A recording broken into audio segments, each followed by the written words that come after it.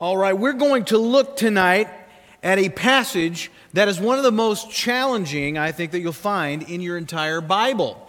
Hebrews chapter 6. This is called the Death Valley of the New Testament. I've had on multiple occasions Christians come up to me, Pastor Scott, I got a question. And I love that. I love that, by the way, when people come up and say, hey, I just have a question. What do you think about that? And so we'll talk, and they'll start off and they'll say, I've been reading in Hebrews, and I know exactly where we're going. We're going to chapter 6. That's where they're going to have trouble. And so we're going to look at this passage tonight. It's going to be a total of 12 verses, but the crux of it, what people really struggle with, is between verses 4 and 6. And so let's begin by just reading those verses. And so I want to do something different tonight. Would you stand with me right now? And I'm going to read this. We're going to have this on the screen. And you can read along where you are. You can read out loud if you want. You don't have to, though. But here we go. The author says in verse 4, "For it is impossible in the case of those who have once been enlightened, who have tasted the heavenly gift, who have shared in the Holy Spirit, and have tasted the goodness of the Word of God and the powers of the age to come." Well, now, who's he describing right there? It sounds a lot like Christians, just on the surface. And then in verse 6, he said this is impossible for these folks that then have fallen away. To restore them again to repentance, since they are crucifying once again the Son of God to their own harm and holding him up to contempt. Okay, be seated. As we have looked at that together, I think you can understand why this is such a difficult passage. As you read that, maybe the question that pops into your mind is, does this refer to Christians that fall away, i.e., that lose their salvation? Is that what this is talking about, that they walk away from their faith? I mean, if I am of the persuasion as an evangelical believer that I subscribe to once saved, always saved, and I read this, if this does in fact refer to Christians, then maybe I shouldn't subscribe to once saved, always saved. Maybe I should subscribe to once lost, always lost. So what is this talking about? This concept is what we're talking about today. We're looking at this phrase, falling away or having fallen away. That is what the Bible calls apostasy. Apostasy. And this is a timely text given events in recent history. There have been, over the last few years, some figures in Christian circles, in the public eye, who have made some unsettling statements. And one such guy is a pastor, former pastor, and author by the name of Joshua Harris. Joshua Harris. I remember Joshua Harris' first book. He wrote a runaway bestseller. It became very popular when I was a college student at Liberty University, and it was called I Kissed Dating Goodbye. And the premise of this book was that Christian singles ought to just kind of dispense with the notion of traditional dating and adhere more to the concept of biblical courtship and just not have to be in a dating relationship of any kind. And as a single young man, I didn't like this book because it was a big hit with all the girls on our campus. It wasn't that I disagreed with the content. And as an older man now, as a father of teenagers, I see a lot of merit to some of these concepts. But when I was in my 20s and I was single and lonely, I didn't like this because I would ask a girl out on campus there at Liberty and she would say, "Oh, I'm so sorry. Thank you for asking, but I've kissed dating goodbye." At least that's what she told me. You understand?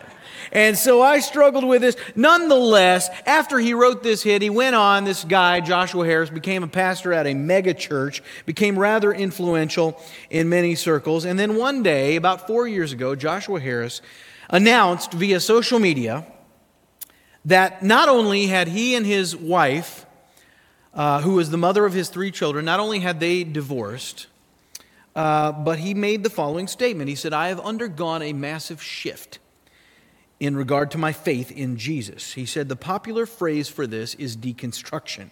The biblical phrase is falling away. "By all the measurements I have," he said, "for defining a Christian, I am not a Christian. Many people tell me there is a different way to practice faith and I want to remain open to this, but I'm not there now. So he makes this statement. People are blown away. They're flabbergasted. A lot of people were influenced by him. And it was only a short time later, another guy in Christian circles, a worship leader, a songwriter named Marty Sampson with Hillsong United, who had written many of the songs that I especially like, he came out with a statement on social media. He said, "I'm genuinely losing my faith, and it doesn't bother me." And these are what has come to be called deconversion stories. They say they have left the faith. They have deconverted. And this is what I want to address tonight, because this is still going on. These are just a few examples. There are many others. There are podcasters. There are authors. There are even pastors. There are musicians. There are writers. And they have stepped away from Christianity after becoming cemented in those circles. And Christians are wondering what gives, what's going on here, what's happening exactly. Have these people lost their salvation? Were they ever saved to begin with? Can they come back to believe? Could it be that they're still saved, but they're just going through a difficult time? They're working through something. And I would say the best way that I know how to analyze this is through the lens of Scripture.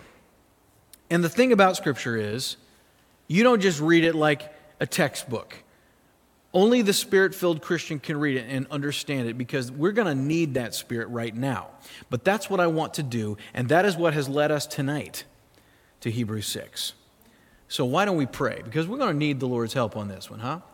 Heavenly Father, I ask your blessing as we open your word, God, which is not something to study analytically or with mere human intuition or knowledge, God. We come looking for a spirit-to-spirit interaction, God. We pray that you, through the Spirit indwelling us, will allow us to perceive and interpret what you have supernaturally delivered via your sacred text, the Holy Bible, God, the Scriptures. And we pray for an illumination here tonight, an awareness of what you want to say on this matter in one of the most challenging texts in all of your Bible. And we pray your blessing upon us all. In Jesus' name, amen.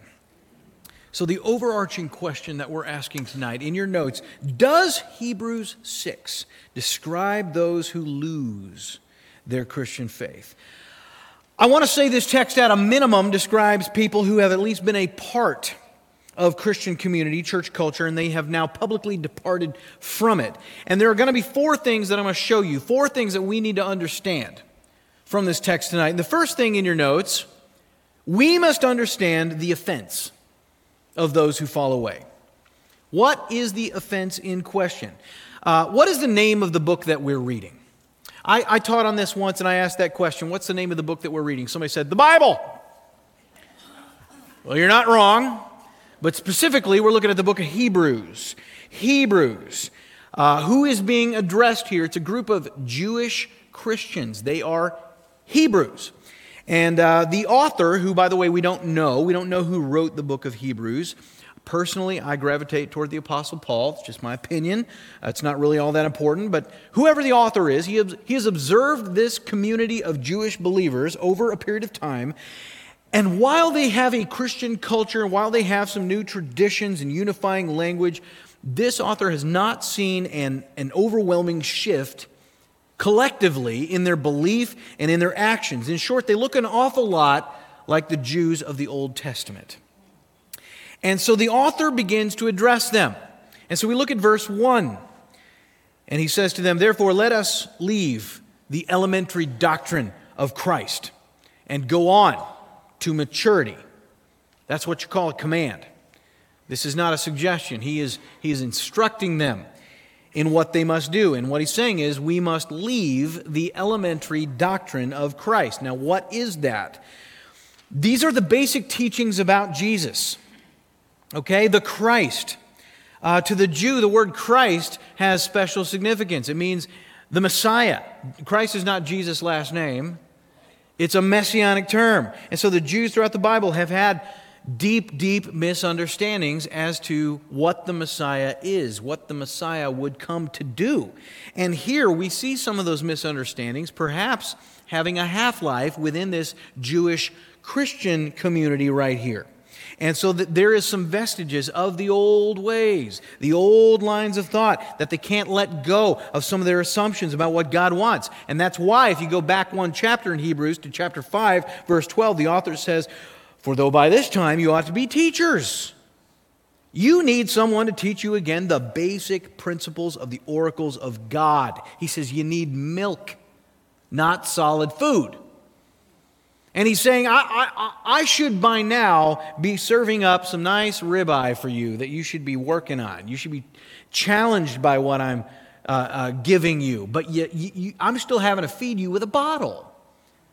You know, when you learned to read, you didn't start out with an encyclopedia. You started out with some baby books, you know, some C. Dick and Jane. Anybody remember? Is that too old to remember? You remember C. Dick and Jane?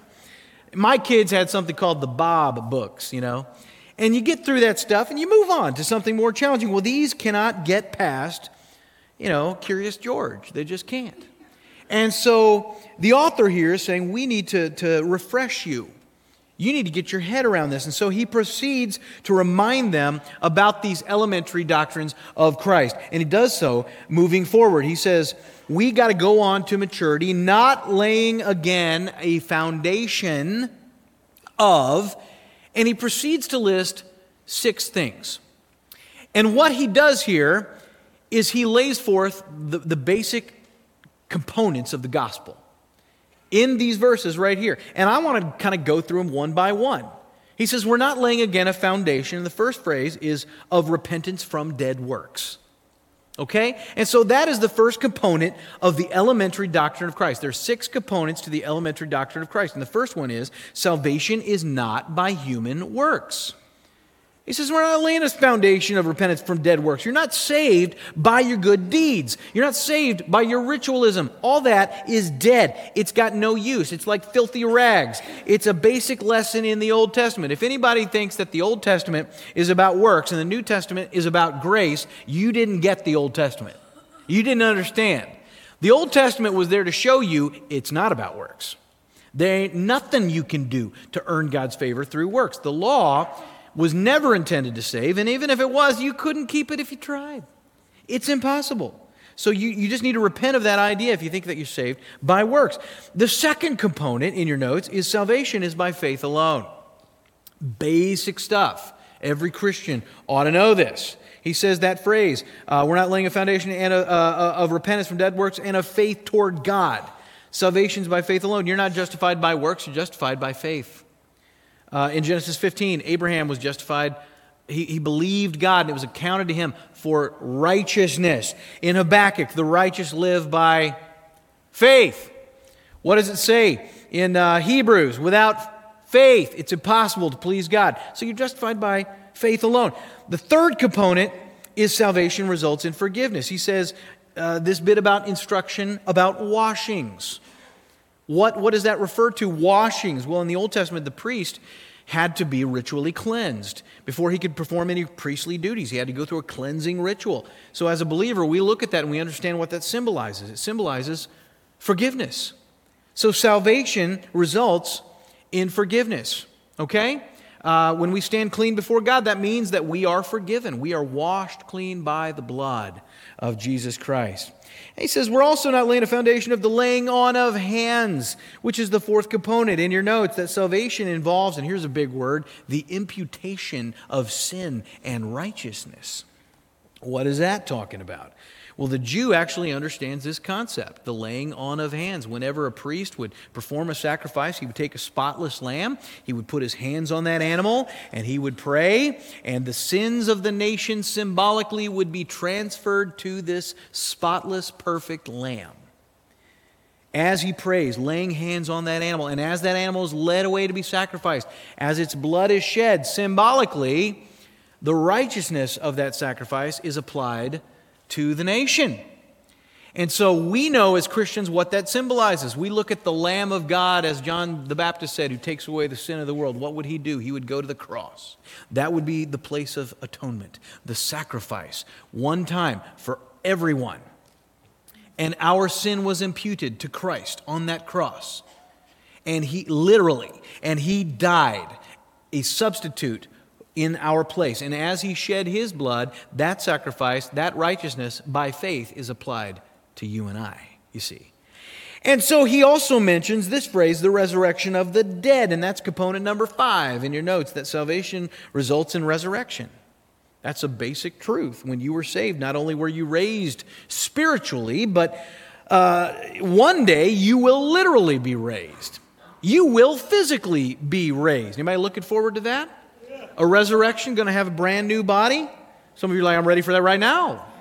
Raise me right now. Change me right now, you know. I can share this wonderful truth at every funeral that I officiate in.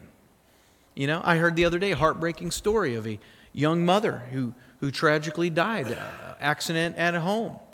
And when that happens to a believer, this is the great hope that we have, that is not the end, that there is one day to be a resurrection from the dead. And we will see them again. That's not just a New Testament idea. I'm here to tell you, in the Old Testament, book of Job, he says, "For I know that my Redeemer lives, and at the last he will stand upon the earth, and after my skin has been thus destroyed, yet in my flesh I shall see God." And so we see this concept. So all of these Jewish believers, these are evident to them, not just from the New Testament writings, which are not even complete at this point, but from the Old Testament writings. All these concepts are present. And then the author says this closing phrase in that verse, an eternal judgment. We're not laying a foundation, once again, of eternal judgment, which is this component. In your notes, number 6, salvation removes God's wrath from you. Without acceptance of everything that we've talked about, there is an eternal judgment, you see. Because when you are raised, what you escape is the wrath of God. You must receive all these basic elementary doctrines, these components of salvation. If you do not, judgment is upon you. God's wrath is upon you. There is an eternity apart from Christ, and we call that hell. Basic stuff. This is the gospel right here. And as the principles for the gospel, the author is saying this is apparent to you. This should be apparent to you. And it's time to move on from this. So what is their offense? It's this, in your notes. They ultimately reject a gospel that saves. They ultimately reject a gospel that saves. The gospel that they are, many of them, in effect embracing is a gospel that's based not on faith, but on works. They're falling back into the old Judaistic thinking, which is in error, because the law was never intended to save. And so they're falling into their assumption about what the law does, that they're going to earn the favor of God. So they're importing a warped view of the law and of earning favor. Now you may be out there, you may be thinking, well, I'm not Jewish, I don't have that background, Pastor Scott, so this isn't a problem for me. I'm not going to fall back into that. Maybe not. But there are many in Christian culture who say they're not deconverting, they're not renouncing their faith per se, but they do struggle with some of these concepts. Maybe you're not, falling into Judaistic thinking, but you might be uncomfortable with some of the things that I've described, some of those ideas. There is a movement afoot that I have talked about in here before when we did our Hot Potato series last year called Progressive Christianity. And there are people who are not deconverting, but they're unsettled by some of these elementary ideas, and so they are deconstructing. They are revising. They are assimilating them to a modern sensibility, something more palatable, because they're offended at the straight interpretation of them. Let's go back through them one by one, and we'll see what the progressive reaction to them is. So when you say that salvation is not by human works, the progressive mind says that's offensive, because you're ignoring the great potential of humanity. You're ignoring the fact that man is basically good. The example of Christ is for us to work harder, to be better, to work toward a better world. And salvation really is a metaphor for our best life now. You see? When you say that salvation is by faith alone, they say, well, that's offensive because that's exclusivity. You're saying that there's only one way. How narrow-minded. I mean, how arrogant for you to say that there's only one way. Why, you're ignoring all of the wonderful, well-intentioned, sincere people around the world. Who are you to judge, you see?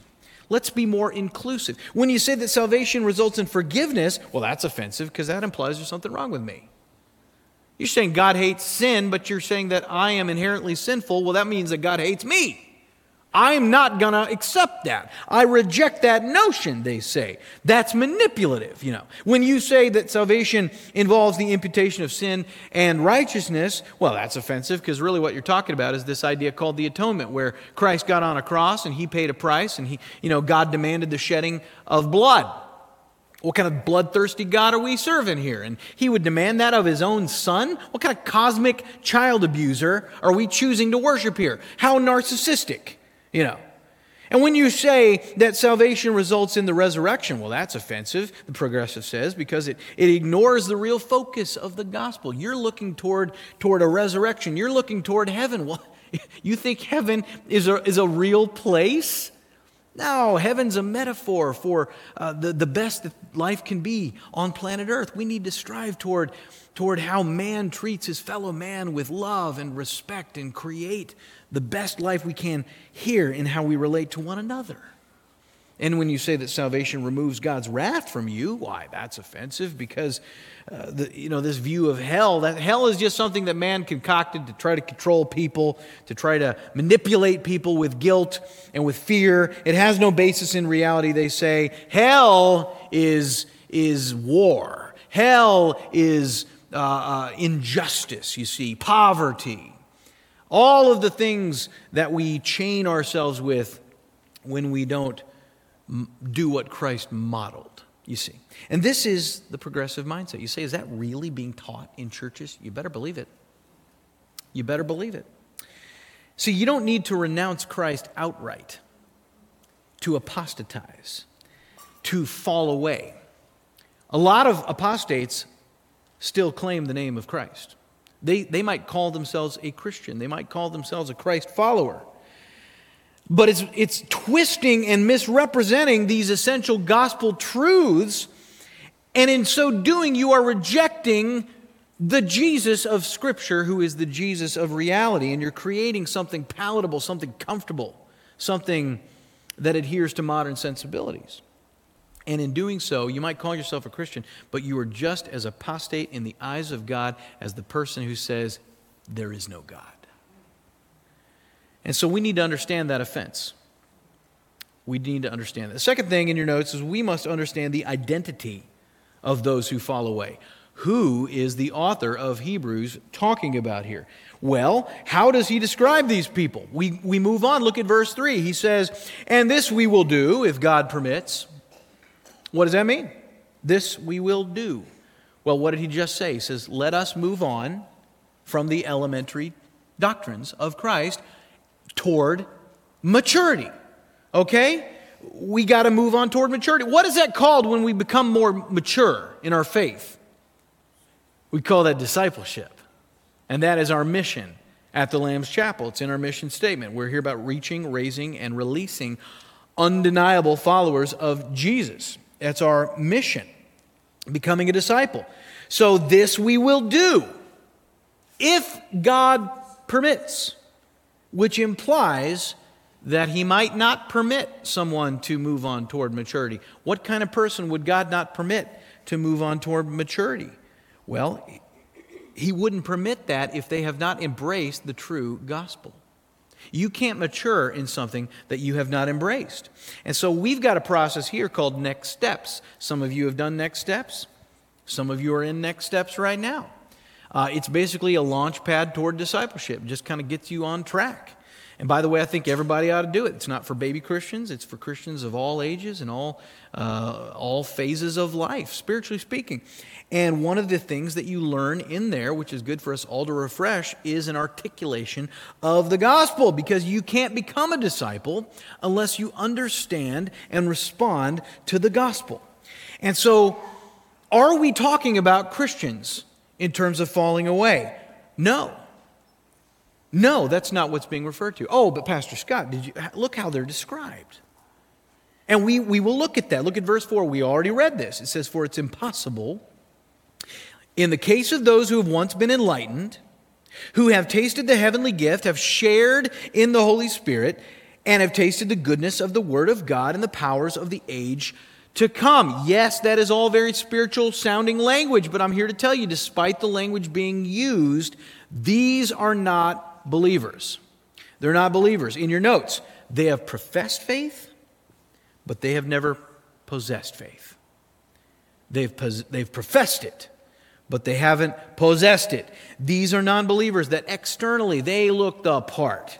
They've made a profession of faith. They could probably give you a day and date on that. They have a sterling church attendance record. All right, they've been in Bible study after Bible study. Maybe they've even led one or two. They might have greeted you at the door when you came in. They might have handed you a Bible at one point. They might know all the lyrics to these worship songs that we've just sung tonight. They might be able to quote chapter and verse, but the authenticity is missing in their life. It's all been a charade. It's all been an outward zeal that was really rooted in something else, rooted in emotion, rooted in intellect, rooted in experience. But it's not legit, and it's not personal. And eventually they return to a former way of thinking, an old way of life, and they're what they become what the Bible calls an apostate. Such a person was never saved. They were never saved. They don't go from saving knowledge of Christ to unbelief. They were never born again to begin with. That's who we're talking about right here.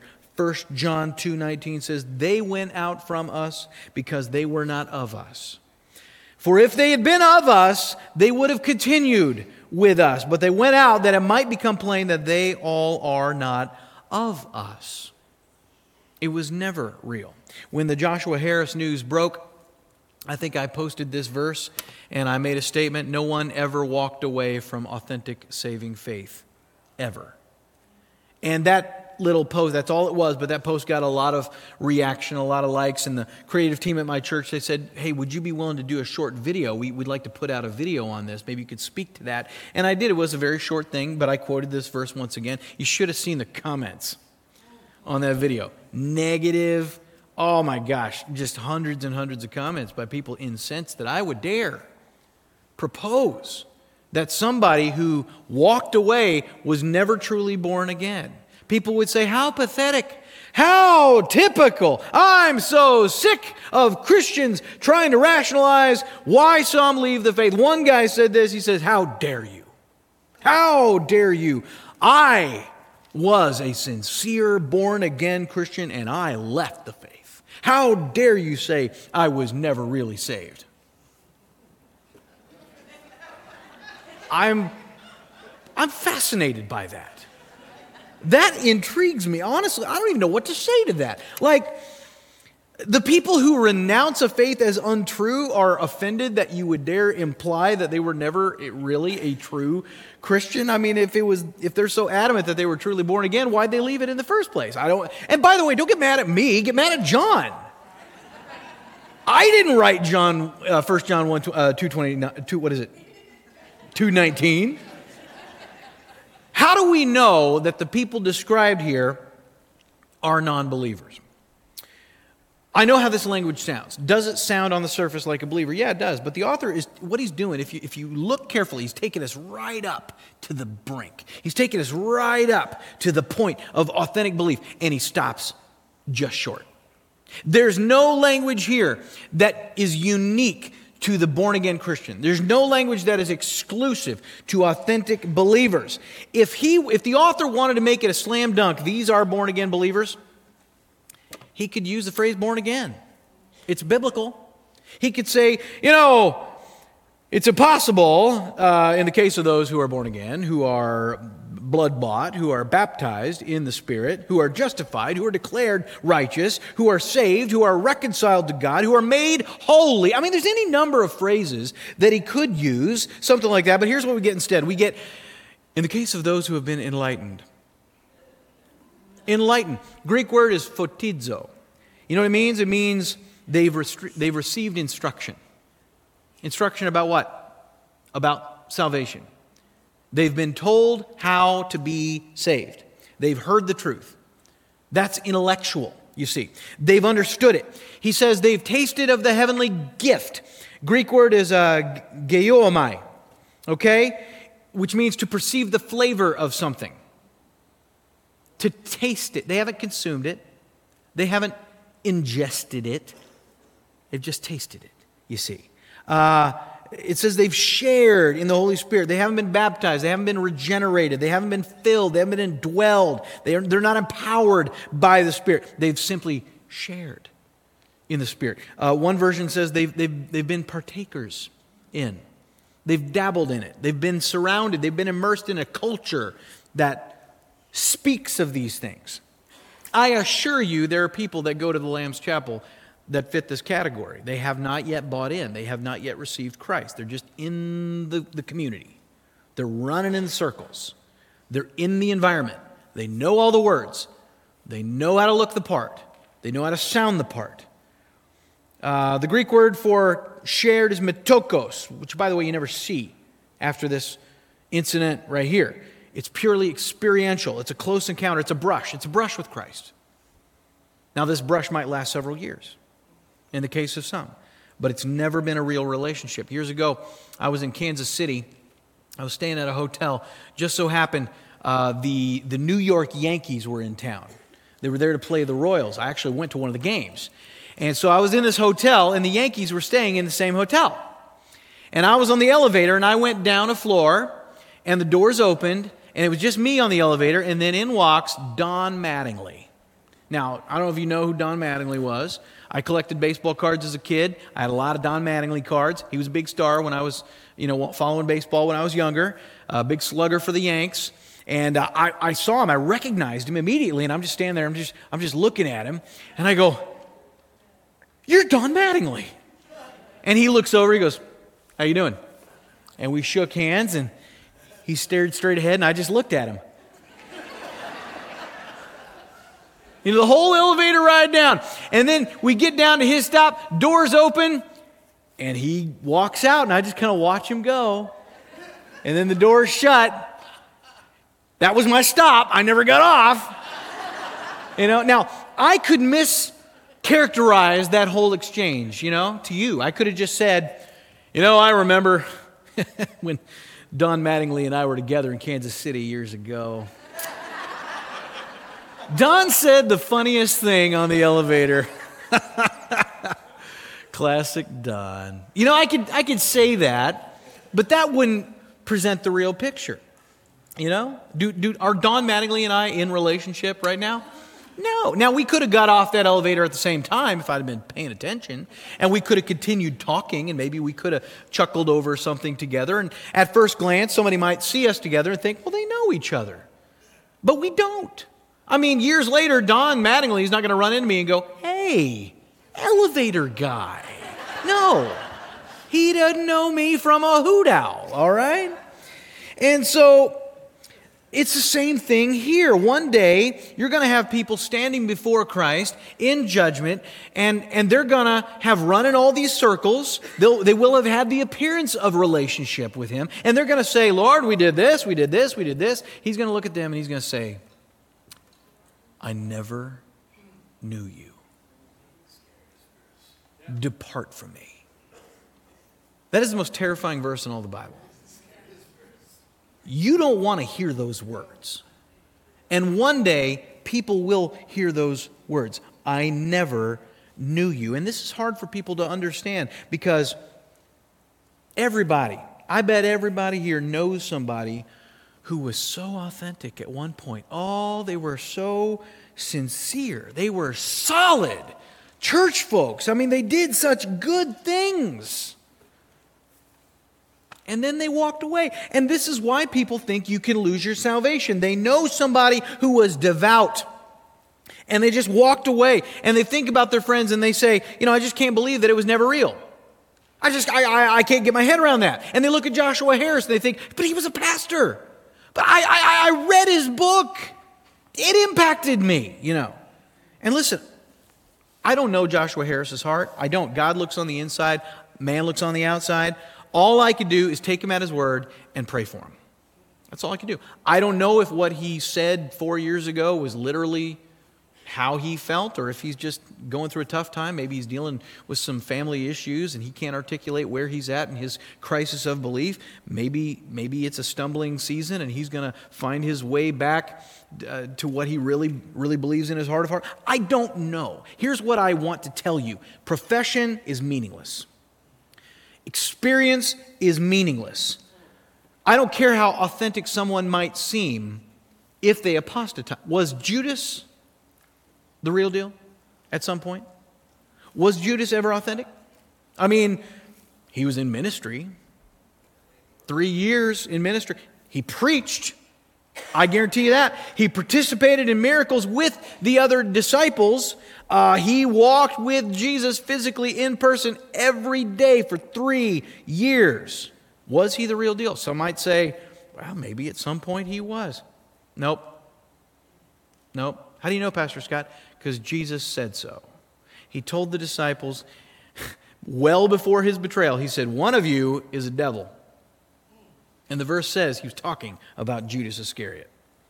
Folks, if Jesus says you're a devil, you ain't saved, dude. I'm sorry. But listen, true believers don't apostatize. They do not. And remember, you don't have to renounce Christ to fall away. This community being addressed, this is a religious community. You understand? No one in this community is saying, I renounce Christ. No one is saying, I disavow God. They're not saying that. What have they been doing? In your notes, they have attempted to merge old thinking with new Christian culture. You can't do that. They're dredging up this old philosophy of works-based salvation. It's a misinterpretation of the law, and they're trying to force the law into Jesus. You can't do it. Jesus said in Matthew 5, it's like putting new wine in old wine skins. New wine symbolizes the new covenant, grace. Old wine skins symbolizes the old covenant of the law. What happens when you put new wine into old wine skins? Those old wine skins are already stretched to capacity. You put new wine in the fermentation process, they expand. What happens? The old wine skins rip open. Now you got ruined wine on the ground, you got ruined wine skins. It doesn't work. Law doesn't work. Grace doesn't work when you try to merge them. Cultural Christians do the exact same thing. They take the idea of Christ, the idea of mercy, the idea of grace and love, and they try to pour him in to modern social constructs of worldly thinking, and it changes the gospel. It makes it a social gospel. It makes it a moral gospel. It makes it a prosperity gospel. Or some other man-made concept that we slap Jesus' name on. We call it Christianity. And those who follow those philosophies that are not the true gospel are not born again. And then the third thing we need to understand the warning to those who fall away. Something is impossible. What's impossible? It's impossible for these people who have heard these things, have learned these things, understand these things. It says in verse 6 that if they have fallen away, it's impossible to do what? To restore them again to repentance. Now, here's where this passage kicks it up a notch in difficulty because of that word again. See, sometimes people will hear that word again and they'll say, whoa, see? To restore them again to repentance. That means they repented before. You said that they're not saved, but if they've repented before, how could they not be saved if they've repented before? Is all repentance authentic repentance? Does the Bible talk about true repentance?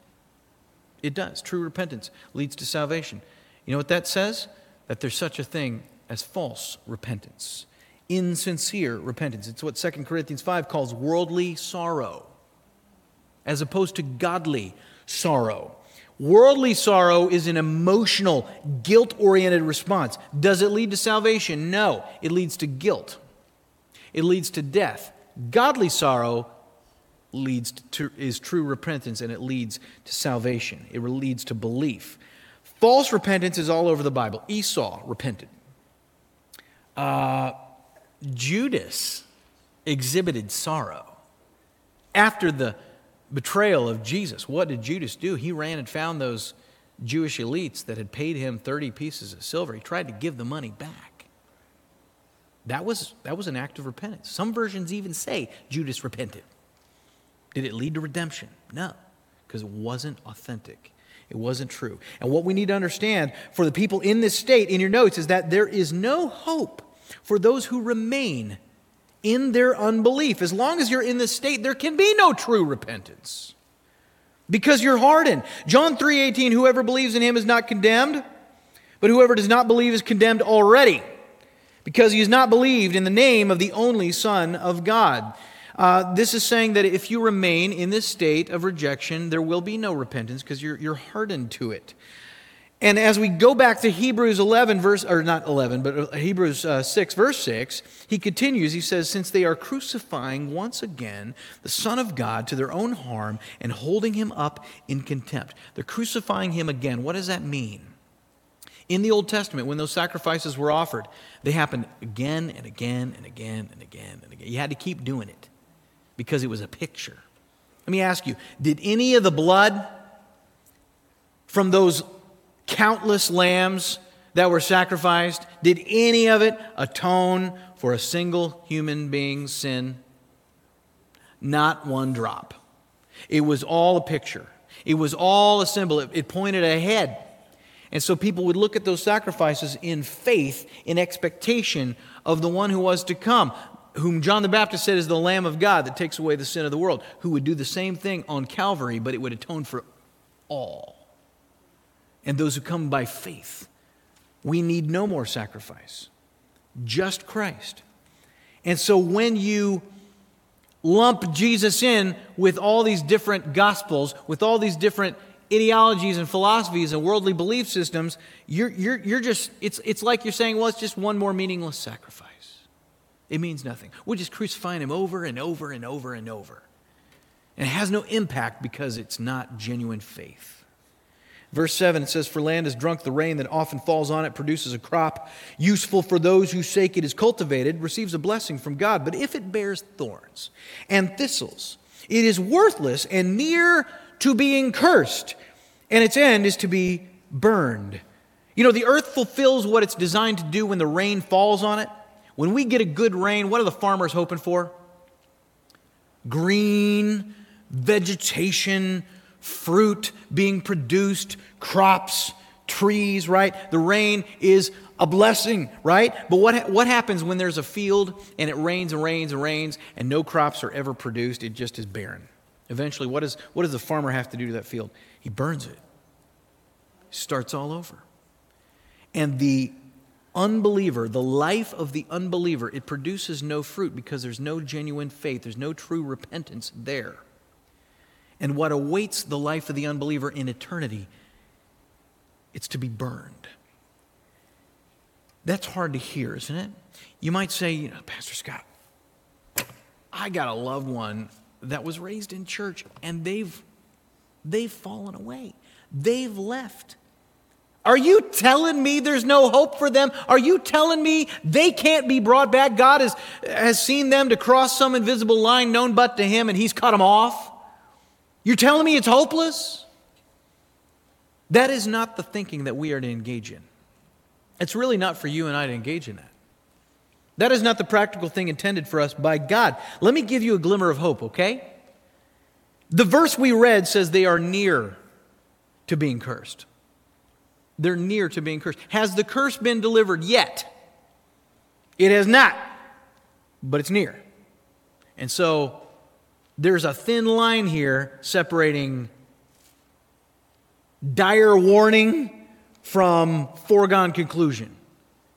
And this is a dire warning, but it is a severe warning. 2 Peter 2:20, for if after they have escaped the defilements of the world through the knowledge of our Lord and Savior Jesus Christ, they are again entangled in them and overcome, the last state has become worse for them than the first. This is saying that if you know the truth and you have rejected that truth, you are worse off than if you'd never heard the truth at all. Why would that be? Why are they worse off? because they're closer to judgment than they've ever been. It's not that they're further from salvation. It's that they're closer to judgment than they've ever been. A friend of mine helped me process this. He said, it's like if you're on the open sea and you're just treading water and you're out there and you need help and the Coast Guard comes along and you wave them off. Never mind. I'll figure it out. Thanks anyway. I mean, are you definitely going to drown now? Well, not necessarily, but you just waved off the Coast Guard. You are closer to drowning than you've ever been. And if you don't change your mindset about your situation and your need, you are definitely going to drown. Now, I don't want any Christian here saying, well, if there's a time when God just gives them over, and I do believe Romans 1 teaches that. But I don't think it's for any of us to conclude when that is for somebody. I don't want anybody thinking, well, I've been witnessing to that guy. He used to be in the church. He's not anymore. He's rejected the faith. And I've been trying to pull him back, and he's rejected me over and over and over. You know what? I'm done. I'm just going to consider him, kindling at this point. God's probably given up on him, so I'm going to give up on him. You don't get to do that.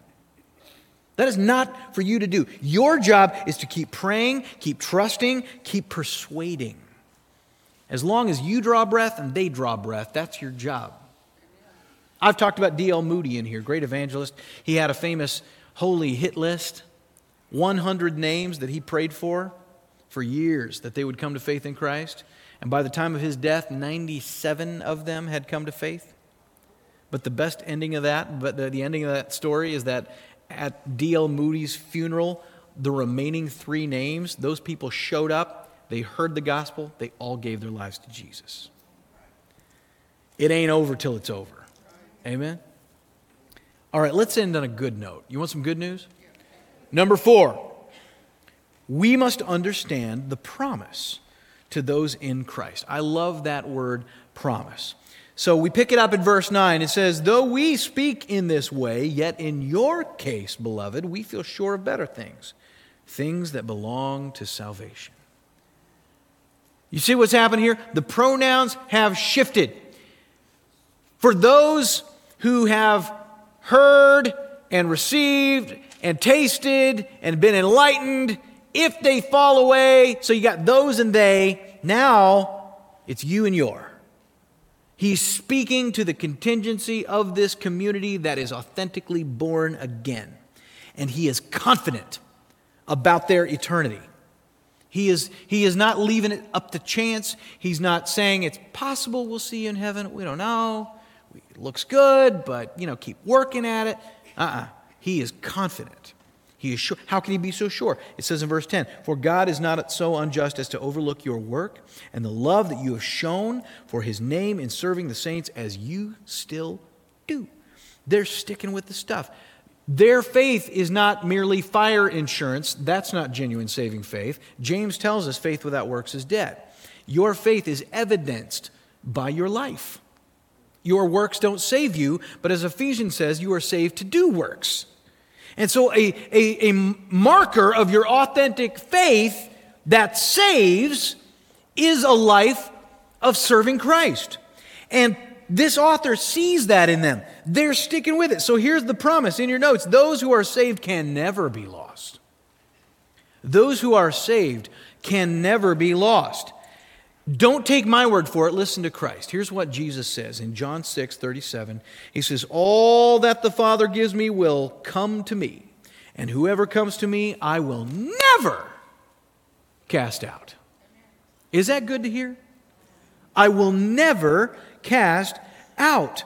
And this, drop down to verse 39, and this is the will of him who sent me, that I should lose nothing. I should lose none, some versions say, of all he has given me, but raise him up on the last day.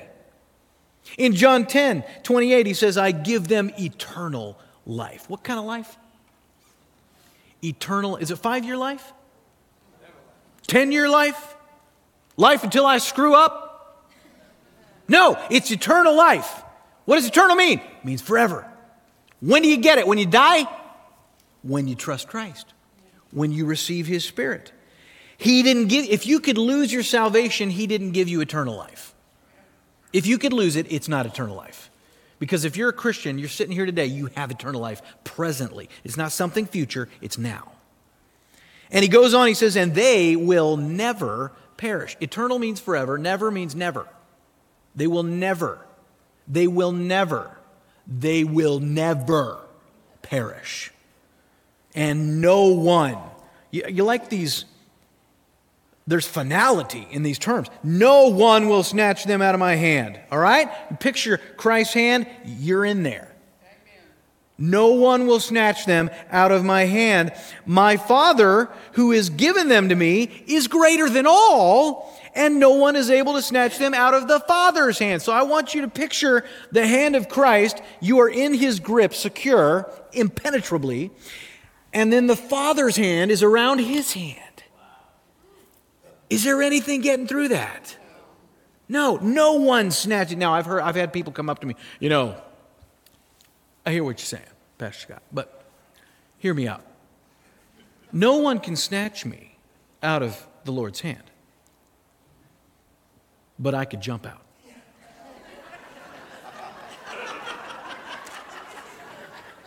And then they're just kind of like very pleased with themselves, like they dropped the mic on it or something. I'm like, that's the best you got, really.